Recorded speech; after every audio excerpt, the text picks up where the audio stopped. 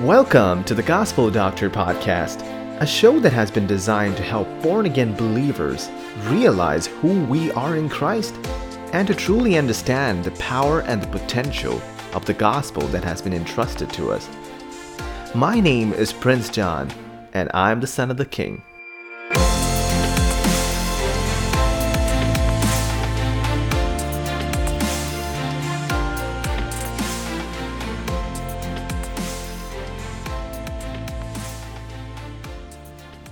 Hi there! Today I want to share something which we need to understand, especially in this time and age, and that is about revivals. Now, let me ask you a question. When is the last time you heard about revivals? About some sort of revival happening, or you heard the word revival?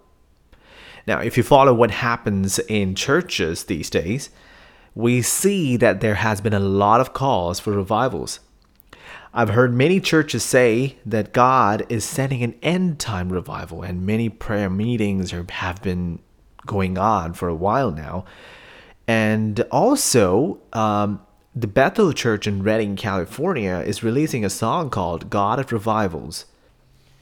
Also, right after the Chiefs won the Super Bowl, now many are sharing the prophecy by a pastor called Bob Hope, who passed away so many years ago, and he had prophesied that when the Chiefs win it, it would be a sign of upcoming end-time revival.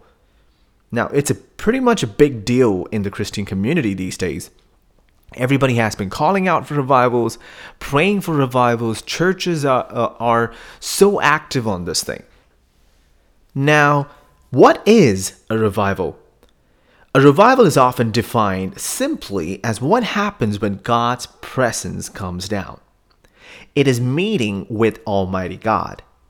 When revival hits, it changes everything. It changes homes, people's lives, churches, our nations.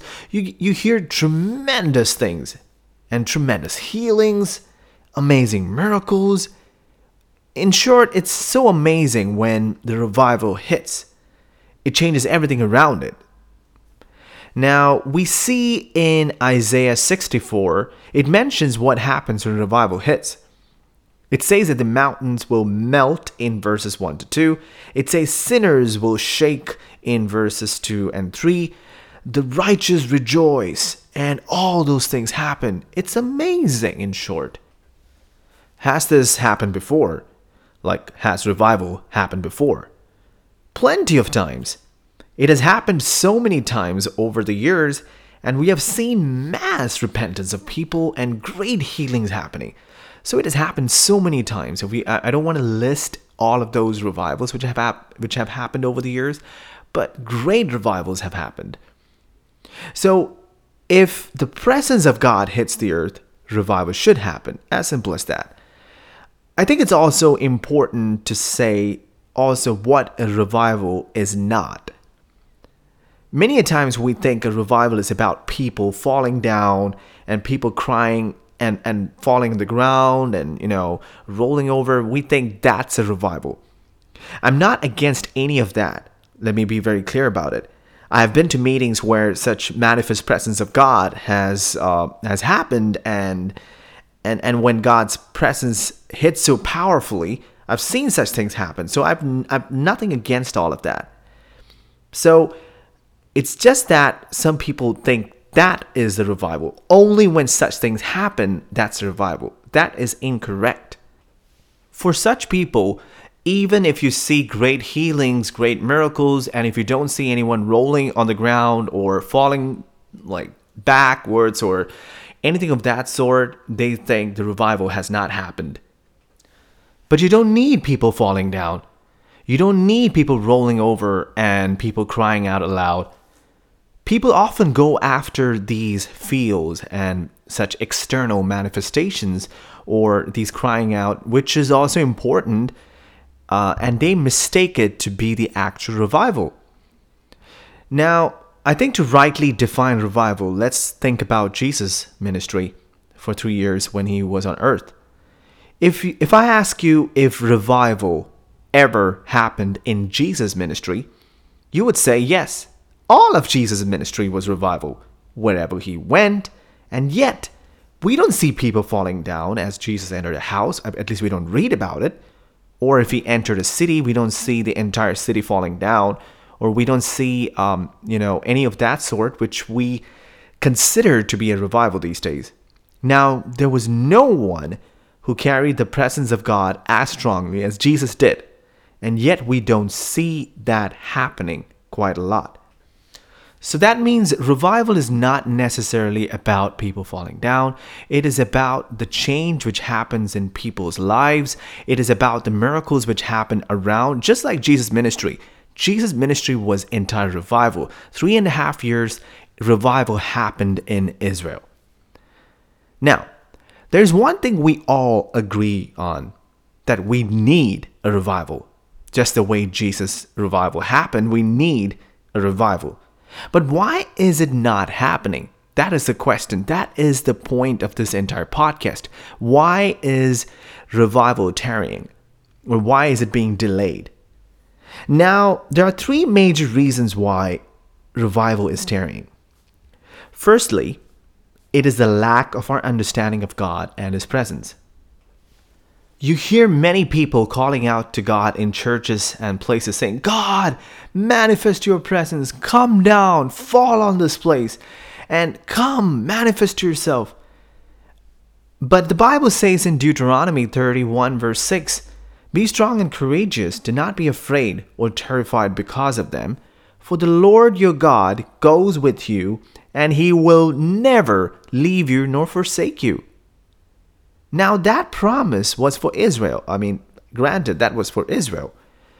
But we are Abraham's descendants according to Galatians 3 verse 29 and Galatians 4 verse 28. And hence we know that God will never leave us nor forsake us. So I really do wonder why many pray and ask God to be with us. Just as a side note, even in our daily prayer, we keep asking God as we go out, be with us. God said He will be with us. I believe it's kind of an insult to God to just say that, God, be with us, be with us. God said He will never leave us nor forsake us.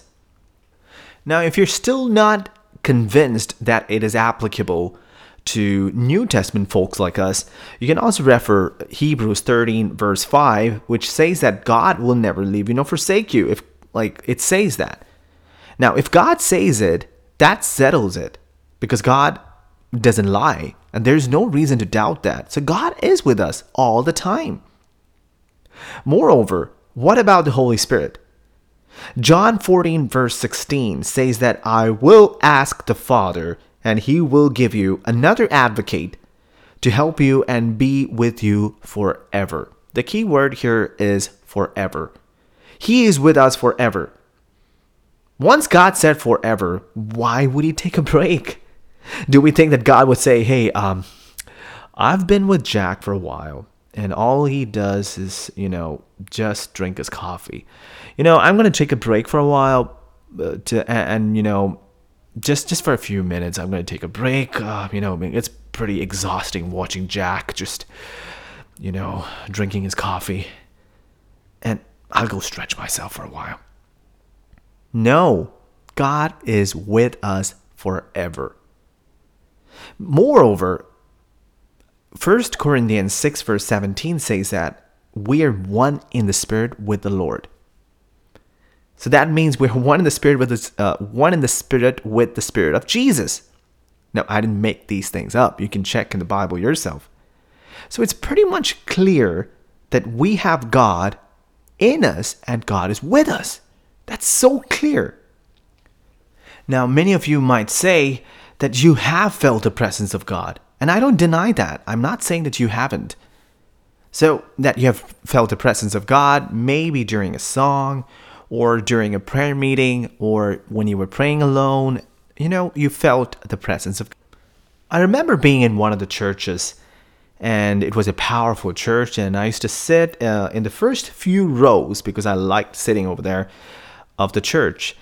And one day I was running late and I had to sit at the back because I came late. So, till that week, every week I loved that service because like you could hear and you could hear the songs really well. You could hear the preaching, and the way we say it today, I could feel the presence of God. It was so powerful, the presence of God. But all of a sudden, that week, but instead, I could feel the presence of mothers running after their kids, trying to feed them. And I could feel the presence of young folks sitting and Instagramming and Facebook and all the social media stuff there and chit-chatting. It seemed so different, just a few rows behind. It was like another world out there. And, the first 3 rows I could feel the presence of God. And the last 3 rows, I could not feel the presence of God.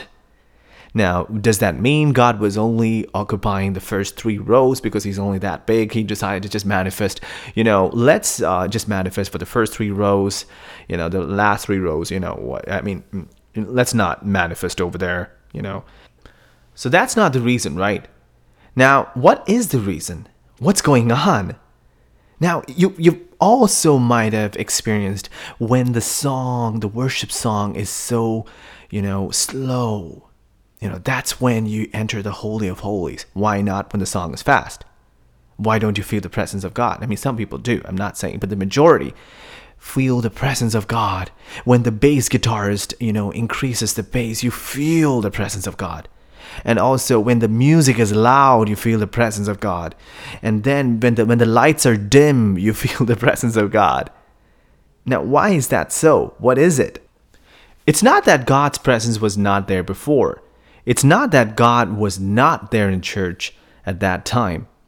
It's just that we started to feel, or you started to feel aware of God's presence that very moment when you start feeling God's presence. He never leaves our side. He never leaves us nor forsakes us. That's how much he cares for us. He doesn't go out for a stretch. He doesn't go out to have coffee.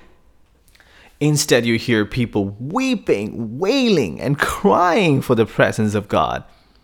God, come down, manifest your presence. God, come. They keep crying, they just lie on the floor and call out the presence of God to come.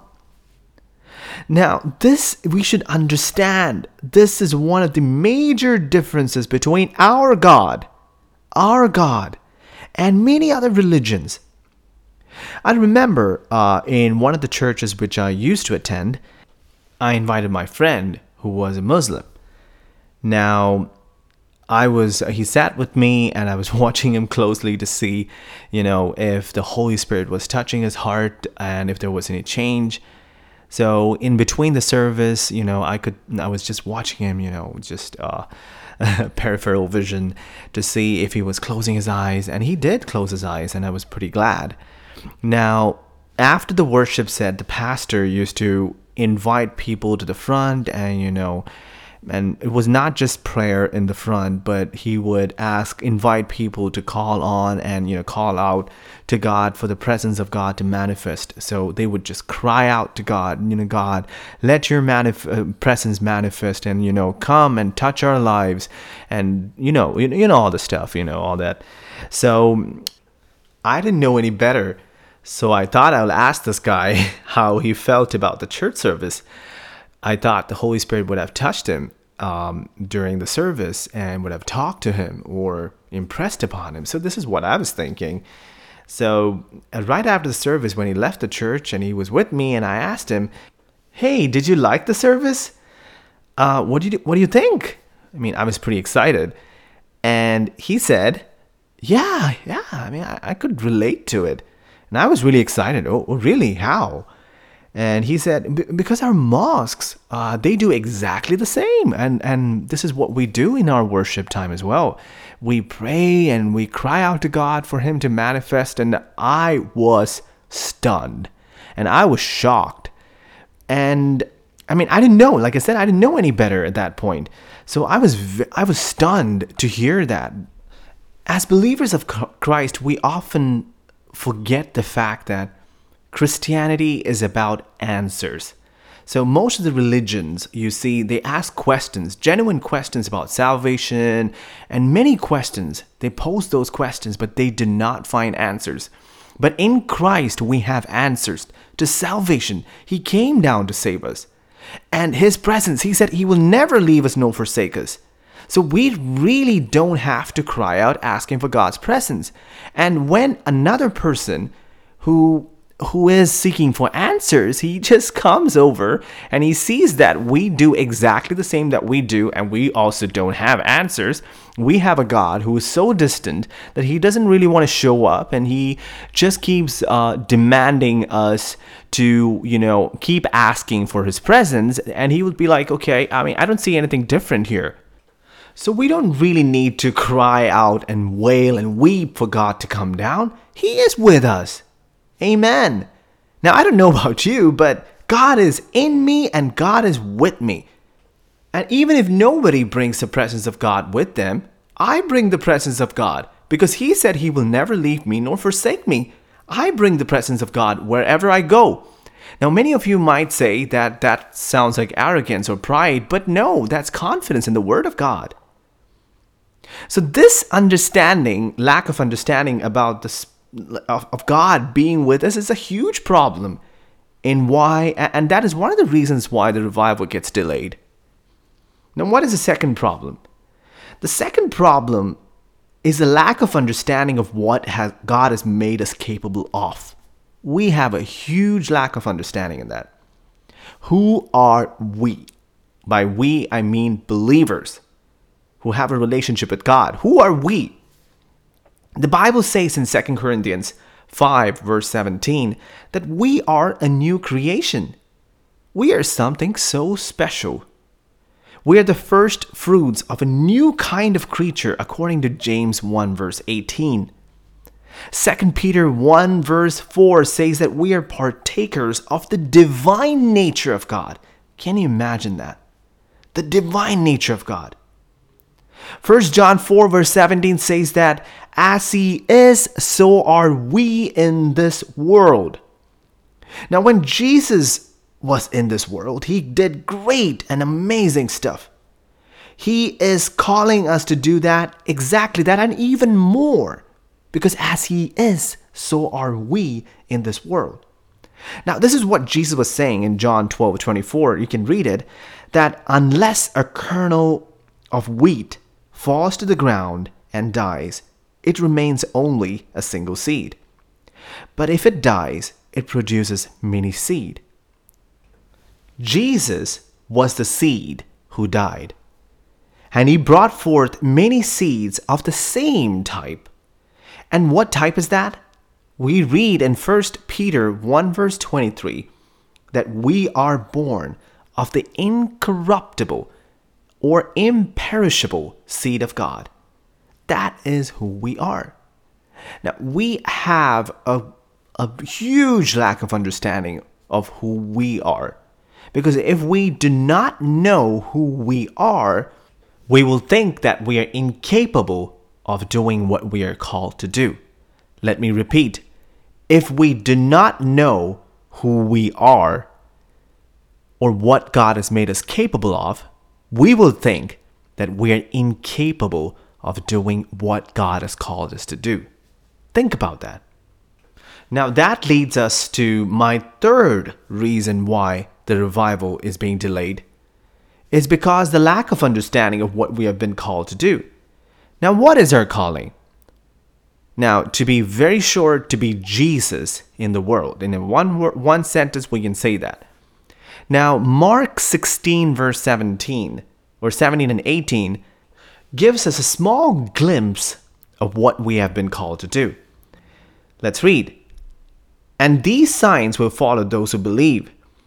In my name they will cast out demons, they will speak with new tongues, they will take up serpents, and if they drink anything deadly, it will by no means hurt them. They will lay hands on the sick, and they will recover. My dear brother and sister, you are the revival carrier. Now, that is my point which I'm trying to make here.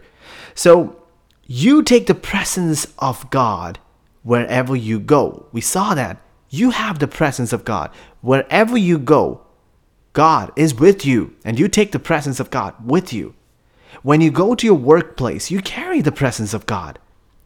If you understand what you have and do what you're called to do, it is a revival. It is a revival. Revival has come. That is what Jesus did. He knew what he had, and he knew what he was called to do, and he created revival. Revival happened wherever he went. That is what happened with the apostles, with Paul, with Peter. Wherever they went, revivals happened. When you lay hands on the sick and they recover, it starts a revival. When you open the eyes of the blind, it creates revival there. When you raise people from the dead, it creates revival. It revives the people around. A few people do it around the place, but what if we all go and we do what we are called to do, and we become Jesus to the entire world, just like Jesus was saying about the seeds. And out of love, we destroy the acts of the devil all around us, and revival just breaks out. That will be the revival we are yearning for. Stop looking at yourself and stop looking at your righteousness. Look into what God has given you.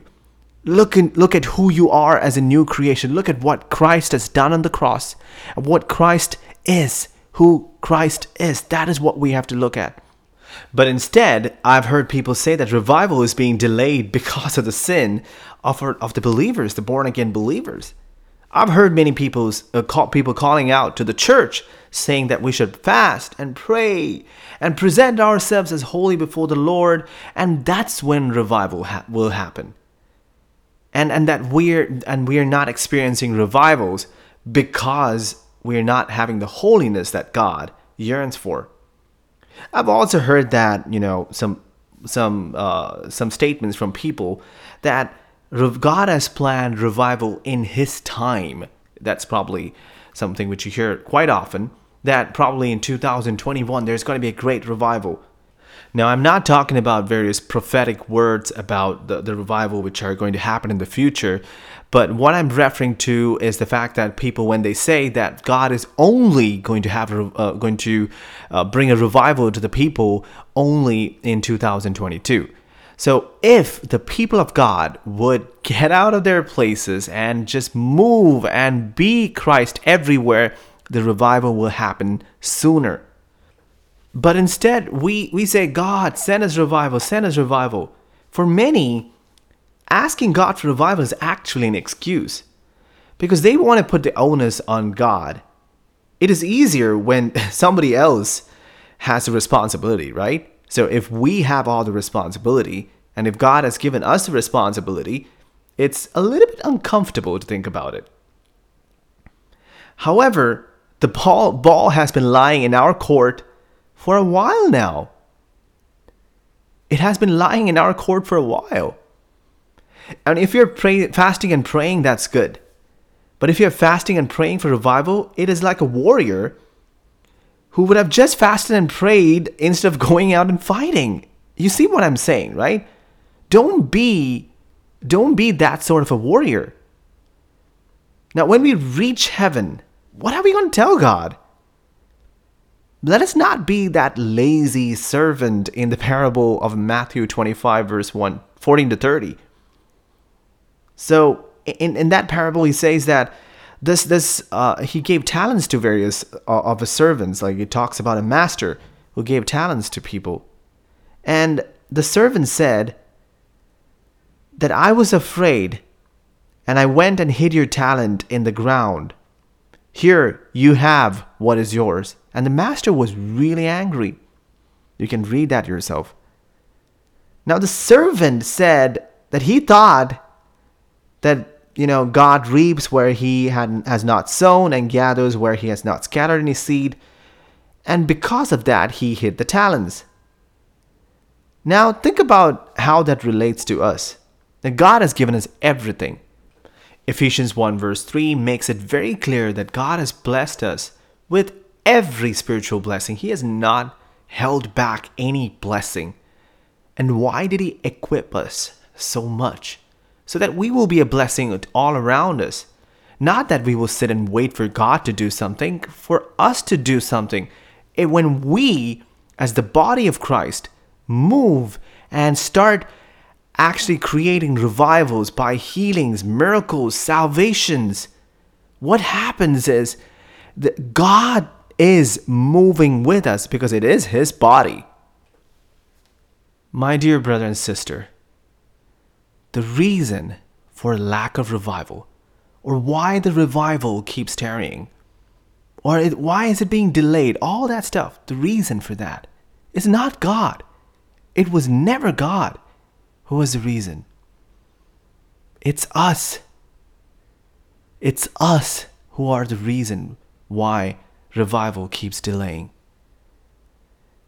Now there's a cloud of witnesses around you, waiting for you and I to take up the mantle and say, I'll be Jesus to the world. Will you do it?